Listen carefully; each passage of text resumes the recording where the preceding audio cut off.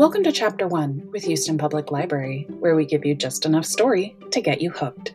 Today's episode features Out of My Mind by Sharon Draper, read by Laura. This title is intended for tweens and is suitable for most audiences. Recorded with permission of Athenium, an imprint of Simon & Schuster.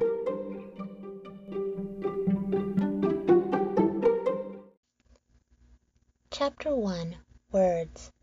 I'm surrounded by thousands of words, maybe millions.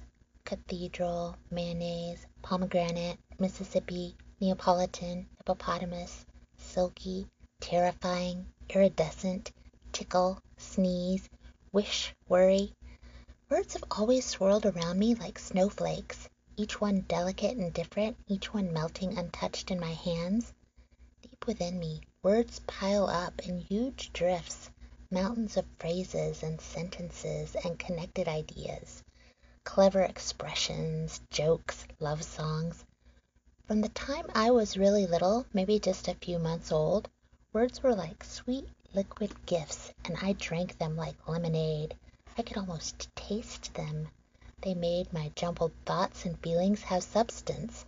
My parents have always blanketed me with conversation.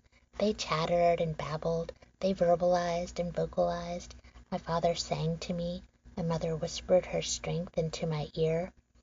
Every word my parents spoke to me or about me, I absorbed and kept and remembered. All of them.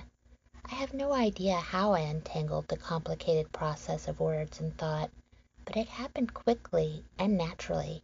By the time I was 2, all my memories had words, and all my words had meanings. But only in my head. I have never spoken one single word. I am almost 11 years old.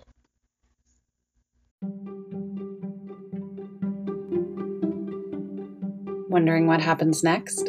Check out Out of My Mind by Sharon Draper, available in multiple formats at www.houstonlibrary.org.